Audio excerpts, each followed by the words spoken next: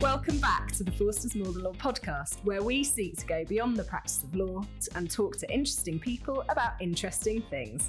I'm Miri Stickland, Head of Knowledge at Forsters, and in today's episode, I'm joined by Andrew Wiseman, General Counsel at Historic England. Alongside Andrew is his longtime friend and erstwhile colleague, commercial real estate partner Vicky Towers. So for the uninitiated, Historic England is a public body with a mission of championing and protecting the historic environment, with a vision of a heritage that's valued, celebrated and shared by everyone, a historic environment people can connect with and learn from, and that we're proud to pass on to future generations. Today, Vicky, Andrew and I are going to unpick what a historic building is, how they can be developed and adapted for future generations, with a particular eye on the challenges around introducing energy efficiency measures into historic buildings. To start us off, Andrew, I was hoping that you might tell us a bit about Historic England, or the artist formerly known as English Heritage, as you might know it.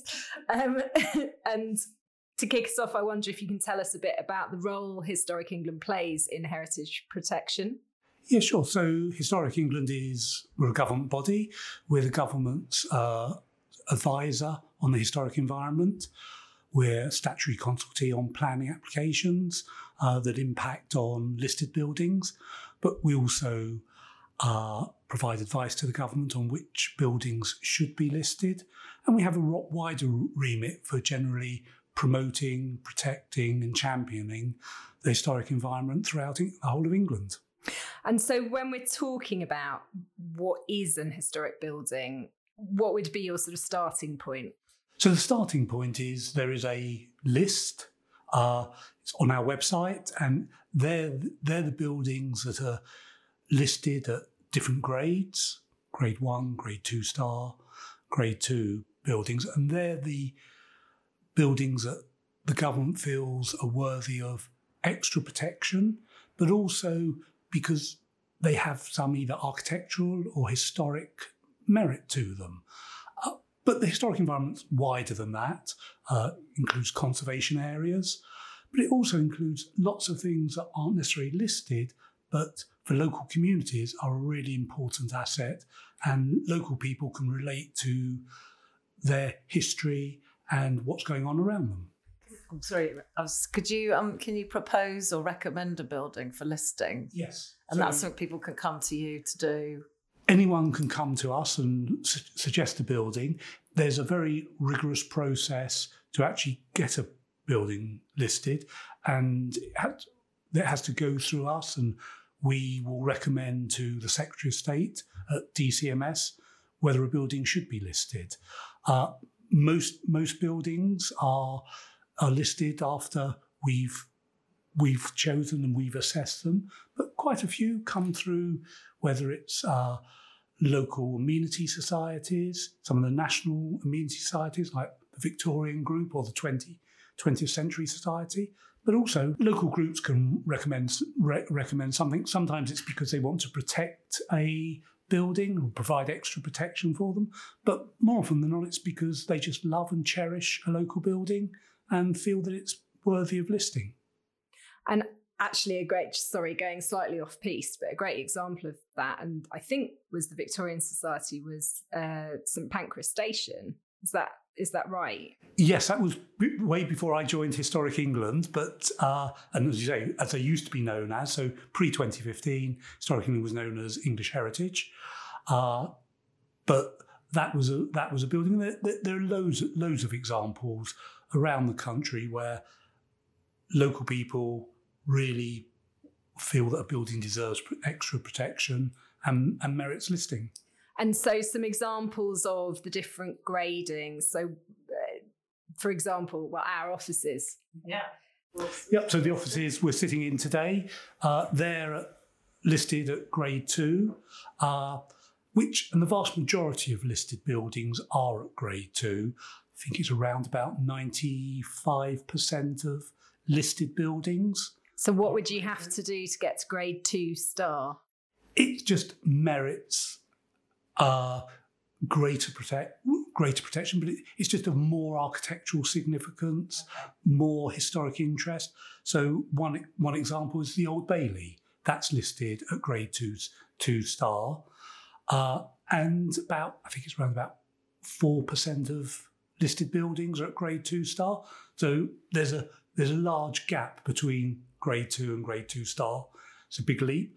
And then the ones that merit the highest ranking of listing are grade 1 buildings, and they're things like the Houses of Parliament, for example, they're grade 1. And what then is the impact of the grading on how you can then develop those buildings? So firstly, the position, again, all listed buildings, they receive extra protection. You will often need listed building consent to carry out works to them. And the local authority, who is the final decision maker, will assess what you want to carry out, what works and you want to carry out versus the historic architectural merit of the building and what impact that's having on them. Did you say the local authority make that decision? Yes. Through the planning? Through the planning process. So how does that balance with what you do between the two entities? We're a statutory consultee, so if someone puts in a planning application that impacts on a listed building, we get consulted on by the local authority, and depending on the nature of the building, generally grade 1 or grade 2 style buildings will get more involved in. Grade 2 buildings, we tend to leave it totally up to the local authority. And we provide advice to the local authority. We'll give them our views on the impact and of the works, but also the significance of the building, sometimes with a recommendation. Often there's a balance between carrying out works to a historic building and other benefits to those works. That will always be for the local authority to assess. And at the end of the day, the local authority is the decision maker.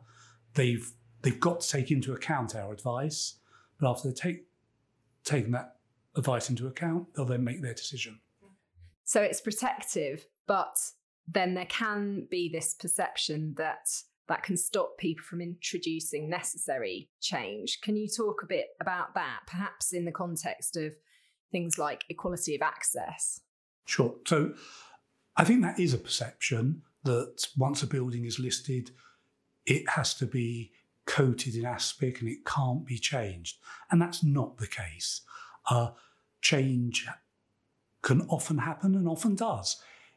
Have to be sympathetic to the building, and you just need to look at often the inside of many listed buildings, how they have changed and have adapted over the years.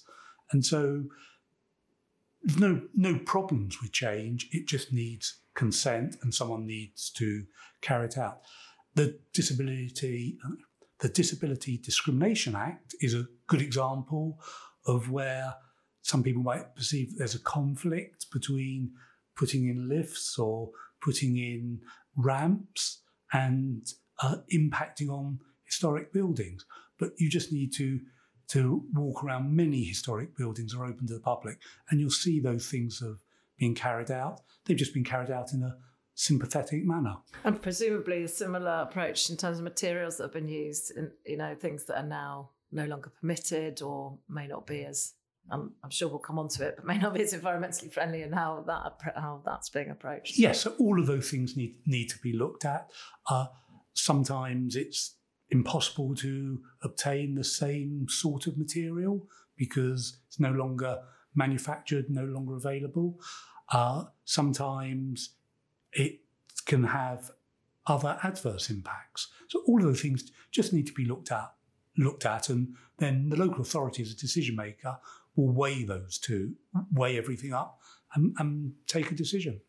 Different regime, obviously, but I've just got back from Athens and the Acropolis has a lift for disabled access.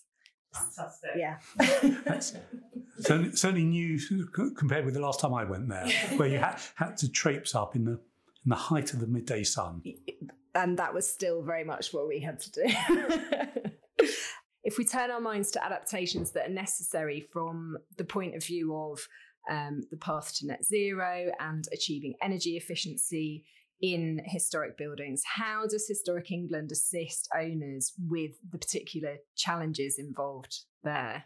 So there's lots of ways that we get involved. The first way is we provide lots of guidance to owners of historic properties, and that may be owners of houses who want to look at their windows and look at making them more energy efficient in that way, through to some larger buildings and larger estates and what they might want to do.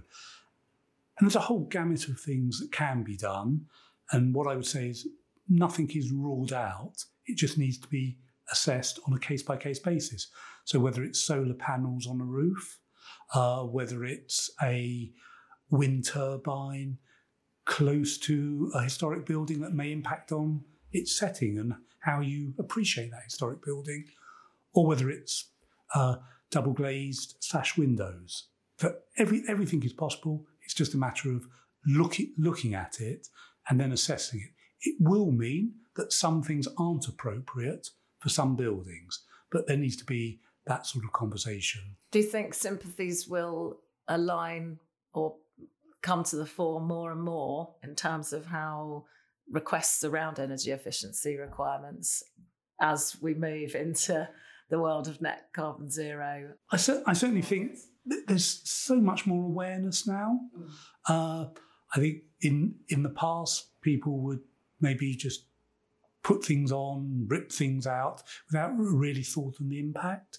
And all of this has to be weighed about, again, it's not only the protection of the historic buildings, but actually there's a whole issue about embodied carbon. Yeah. So actually, how much carbon are you using up to manufacture UVPC windows, and then everything that goes into ripping out the existing windows to put in those, which may be viewed to be more energy efficient, as against maybe secondary glazing. And something like secondary glazing may very well provide the same benefits in terms of carbon emissions, heating within a building, but come with less carbon impact. So there's a whole range of things that can be done and can be looked at. It's that balance between achieving an operational carbon saving and not, by doing that, increasing your embodied carbon, isn't it? And we've talked about that on previous podcasts, haven't we, Vicky? It's interesting you mention solar panels, because I saw in the press recently that at King's College, Cambridge, my hometown, as part of their roof replacement works to King's College Chapel, it's been reported they were considering fitting the roof with solar panels if approvals could be obtained. And I'm wondering, that is alongside the fact they've already transformed one of their famous lawns into a wildflower meadow to create a biodiversity-rich ecosystem. So it seems like the aim there is leadership rather than tokenism, and I'm sort of interested in your views around that. So I always think that there's a real balance between the leadership, what it actually achieves, versus and the other end of the scale, tokenism, where if you put a whole array of solar panels that makes no great difference because it's on a roof that faces in the wrong direction. What are you trying to achieve? Well, you're showing people that you've done it, but you may be causing greater harm to the historic environment with no real benefit in terms of climate change. And that's why the cathedrals around the UK are a really good example, and they're looking at solar panels, and one of the things they're particularly looking at is where they're sited and where you position them. So they need to face in a certain direction, but a lot of roof spaces have that sort of M-shaped roof, and putting them on the inside of the M, so the V part of the M shape, that can still give you the environmental benefits you want, but without actually impacting on the look or the vista of the building. Right. So it's complex. one of the things that I think lots of people find quite difficult is it does need to be looked at on a case-by-case basis. But there's a lot that can be done.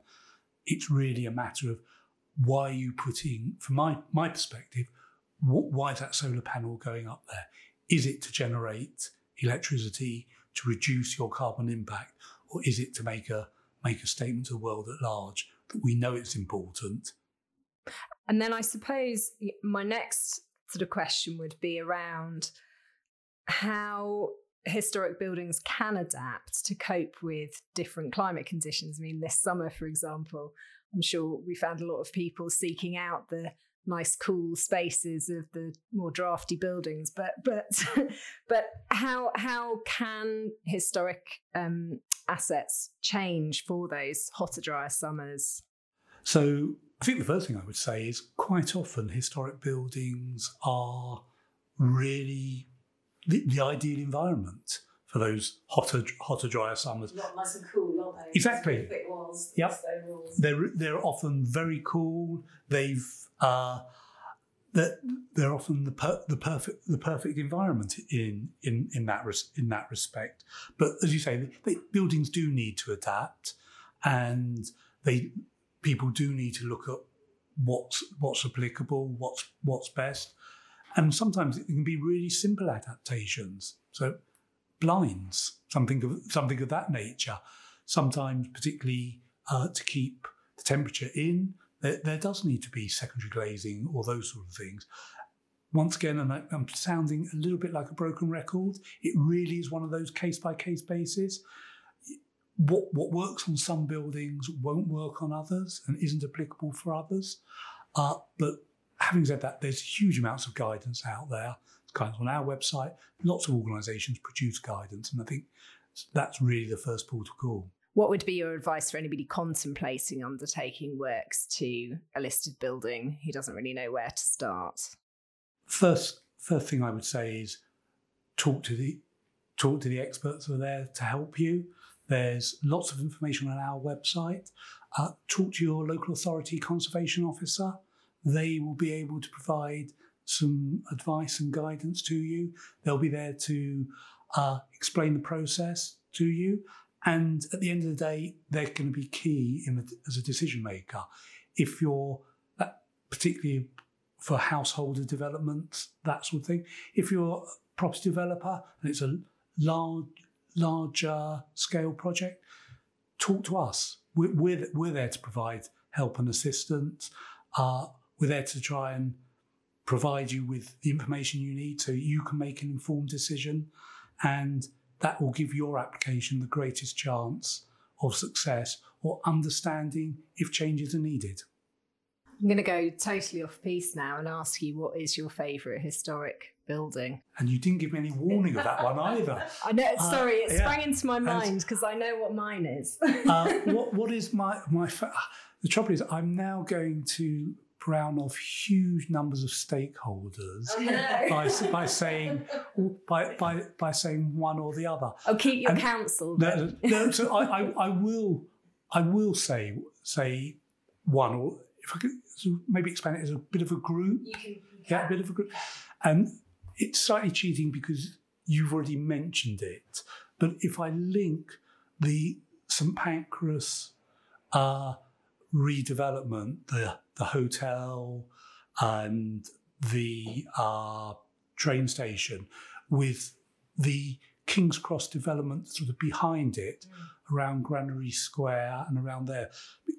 And I think the reason I love that's a really good example of a historic environment, historic buildings that were in really poor condition and have now been adapted and reused in the most perfect way, and done by commercial development, and what is quite an exciting commercial development. So I think I'll choose that one.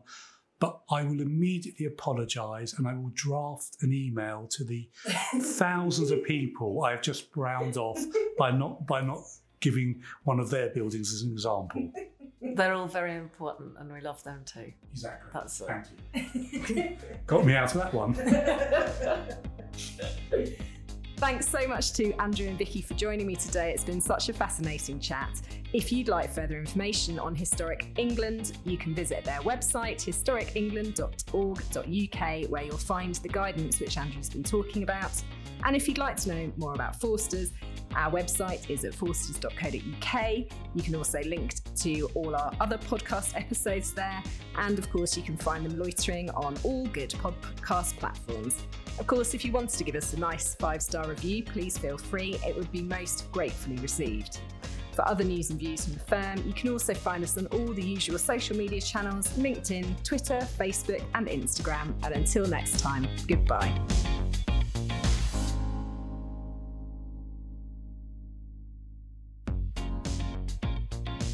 The Forsters More Than Law podcast is for general information only and should not be considered professional advice. Forsters LLP accepts no liability or responsibility for any direct or consequential loss arising from the use of, reliance on, or reference to this podcast. Forsters LLP makes no warranty or representation as to the accuracy of the information contained in this podcast. The More Than Law podcast and any copyright in it is the property of Forsters LLP, and it shall not be used, reproduced, or quoted in whole or part without Forsters LLP's prior written consent.